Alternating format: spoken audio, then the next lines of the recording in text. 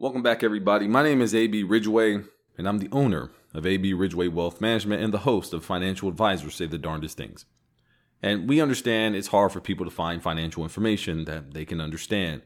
Too often people feel powerless to change their investments when they don't align with the Word of God. This podcast provides commentary on current financial topics from a biblical perspective so you can fellowship in the Spirit and master your finances all in one listen. So if you're ready to fellowship, because I'm ready to speak, let me clear my throat. And let's make this happen. Daddy, what are you doing? I'm recording a show. Oh. Welcome back once again, everybody. We have an exciting episode for you today. If you are new to the podcast, be sure to go to the website or click below to subscribe so you don't miss any new episodes. And if you are already subscribed, you know we love you. Now, back to the topic at hand. We're going to discuss, do you feel unfulfilled in life? Do you feel that if you just had some more money, that life would be perfect? What would have to change in your financial life for you to be happy? And we'll be answering these questions and more on today's episode. To start, I think I'm going to piggyback off of our last podcast where we discussed money is not the root of all evil. We broke down 1 Timothy chapter 6, verse 10, and we realized that money itself was not evil. But when your love for it is so great that it causes you to stray from your faith, then it is. And I don't want to spoil anything. So if you haven't listened to that podcast, you know what you could do after you listen to this one. But today, we'll be talking about Ecclesiastes chapter 5, verse 10, and the scripture that reads, "Whoever loves money never has enough. Whoever loves wealth is never satisfied with their income. This too is meaningless." Once again, the scripture is speaking on the love of money and the many downfalls of it. Now, I'm down here in Louisiana, but anyone who has had the pleasure of being on the open blue sea knows one thing. You do not drink the salt water when you're thirsty. And why is that? Because when you drink salt water, you are never satisfied. Your thirst becomes insatiable. And the more you drink, the thirstier you get until you die of dehydration. Let's just be very honest here. But many of us wonder why we are unfulfilled in our financial lives and our lives in general. We wonder why we jump from bank to bank, chasing any additional savings yields we can find. And we're ready to liquidate our assets at every market correction, even if it means that we might possibly have to pay another sales charge to get back in. And I think MIT actually did a research paper on this, how men over the age of 45 are more likely to liquidate a large majority of their assets during market corrections. That's MIT. That's not me, though. But let me tell you this. It is the insatiable love of money that destroys the mind of the investor. It's the love of the wealth that is so strong that they can neither enjoy their income or be satisfied with it. So remember when we were in school, we should try to figure out who had the most imaginary money, right? You know, I have $100. And, well, I have $110. Well, I have $1 million. Well, I have $1,001. I have infinity, right? I mean, the first time I heard about infinity, literally I was stuck. I was heartbroken because to my knowledge, nothing could beat infinity until one day, two kids they're going back at it, right? So I have $100, you have $100, and I have $1 million, and like clockwork, here it came. I have infinity. And the room got silent. I knew the feeling that kid had. The shame, the understanding that he was just embarrassed in front of all of his friends. But for some reason, he had a small smile on his face. He looked at the kid straight in his face and said, "I have infinity plus $1. And it felt like the whole room exploded in cheers. It was like Rocky in the last round. Everything was in slow motion, and I just stood there kind of quiet, watched all the kids jump up and down, and for that day, that kid was the champ. So what does this story have to do with money? The kid had infinity. All the money in the world, in the definitive sense. And don't worry, we're going to bend some of the mathematical rules here for the kids' sake. But he did. All the money in the world. And here's this kid with all the money plus one. Insatiable. Unable to be satisfied. Not even with infinity. So there's always going to be more money you can have, more cars you can buy, more clothes you can wear, more trips you can take, and more food you can eat. Always. But as people of faith, when do we say enough is enough? And for me, the key person here is you, right? So when do we say enough is enough for me and realize that the key person here is you? How much is enough for you?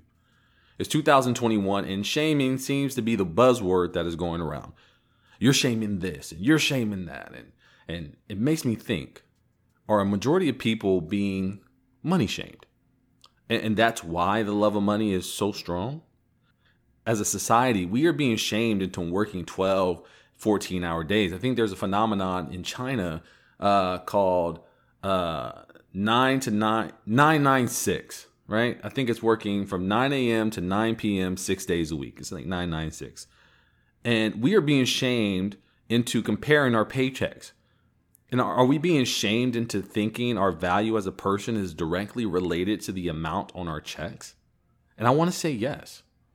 As the scriptures say, this is meaningless. To love money is meaningless. That's why my clients and I rarely talk about the amount of money. We are focused on what the money can do, and we are focused on trying to figure out who we can serve with the assets God has provided for them. And the question we answer is not if we can make a 5.6 return instead of a 5.4 return.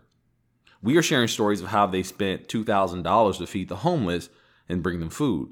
We're discussing how they can distribute their dividends to have some extra cash for donations and sponsoring an event at their local charity. Oh, and quick side note, I don't want to forget this here. I'm sorry. As we take a brief little pause, if you're looking for a financial advisor, because I'm assuming everyone has one, make sure you visit us on our website at www.abrwealthmanagement.com and download our spiritual guide to making biblical decisions. It's a free resource that provides you some ideas to consider when making major life choices, such as who's going to manage my money. And if you want to give us a chance, you can also schedule a consultation directly through the website.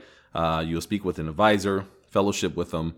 We'll customize a financial plan for you, and you'll be well on your way to living the faith-based life you deserve. Okay, so where were we? I was just about to thank you for listening. Because, I mean, truly, I'm glad that you're listening to this podcast because I'm here to tell you a secret about wealth. There is nothing more satisfying than seeing the eyes of a client that knows they have enough money. And no one can shame them out of it. They love their lifestyle, and that is it. I was recently having a conversation with my wife, and she's thinking about starting a program through her nonprofit to help young girls learn to code. She's an engineer, and engineering is a male-dominated industry. So she wants to teach, them young, to let them know that a woman can be an engineer and do it well. So she's exposing them early. And I think it's a wonderful idea. But my one ad was, you should also teach them how to find what they like in coding. See, coding is pretty generic. You could write code for video games. You can go into healthcare, law, cybersecurity, or social media. There are hundreds of industries you can go into, and how much you like that industry is going to determine how much you like to code for them. So the big question was, how do you know if you like something? And we came up with the answer when no one can shame you out of liking it. No amount of sarcasm, ridicule, or gloating can make you not like what you are doing or who you are. And that's when you know you truly like something. And in my clients' eyes, I know they like their lifestyle because we have planned, we have set goals, and we both know in our hearts, unless there is an act of God, that they'll be okay. And no one shames them into spending half of their life savings to buy a bigger house or an exotic car, because if they truly wanted it, as some of my clients do, they would have put it into their goals. So let's bring all this back full circle and kind of tie it into today's message, which is about being content. There is a huge difference between being content and being complacent. My clients are not complacent. They don't want to give up. They don't think, I don't need to do anything. I don't need to invest. I don't need to strategize. I don't need to save. I don't need to do any of that, right? They still want to grow their assets. They still want a solid return. They still want to reduce the risk in their accounts. And they still want to preserve what they worked their whole life for. I'm not telling them to throw that away. I don't want anyone to be confused here. But the difference is that they are content with what God has blessed them with. They have faith in God's will. Now, if the market goes down 5 to 10%, they understand fluctuations and it's God's will. Also, if they're up 5 to 10%, once again, they understand it's God's will. My clients are neither too excited for ups nor too disappointed with downs. They understand it comes with the territory and they are not in love with the dollar. They are focused on living their lives and living out their purpose. That's what gives you meaning. That is what's meaningful. So if there's anything I want you to take away from today's podcast, is this. Loving money is meaningless. Loving your life is everything. I hope you've been blessed. This has been another episode of Financial Advisors Say the Darndest Thing. I hope you learned something about being content in your lifestyle, growing your assets to your satisfaction, not allowing others to shame you into pursuing money instead of pursuing life, and that it's all God's will that shall be done. So allow him to work in your financial life as he sees fit during the ups and the downs. If you enjoyed this episode, be sure to subscribe to our podcast. The subscription form should be at the bottom of the website page. This is where we'll be sending out our episode updates, weekly devotionals, and other surprises for you directly to your email. Be sure to click what you want, scroll over what you don't, but always be sure to open it up because you never know what blessings God may have inside for you. Until next time, I am AB Ridgeway Wealth Management. I'll see you on the other side of your blessing. Daddy, are you done yet? Almost. Why? Come inside.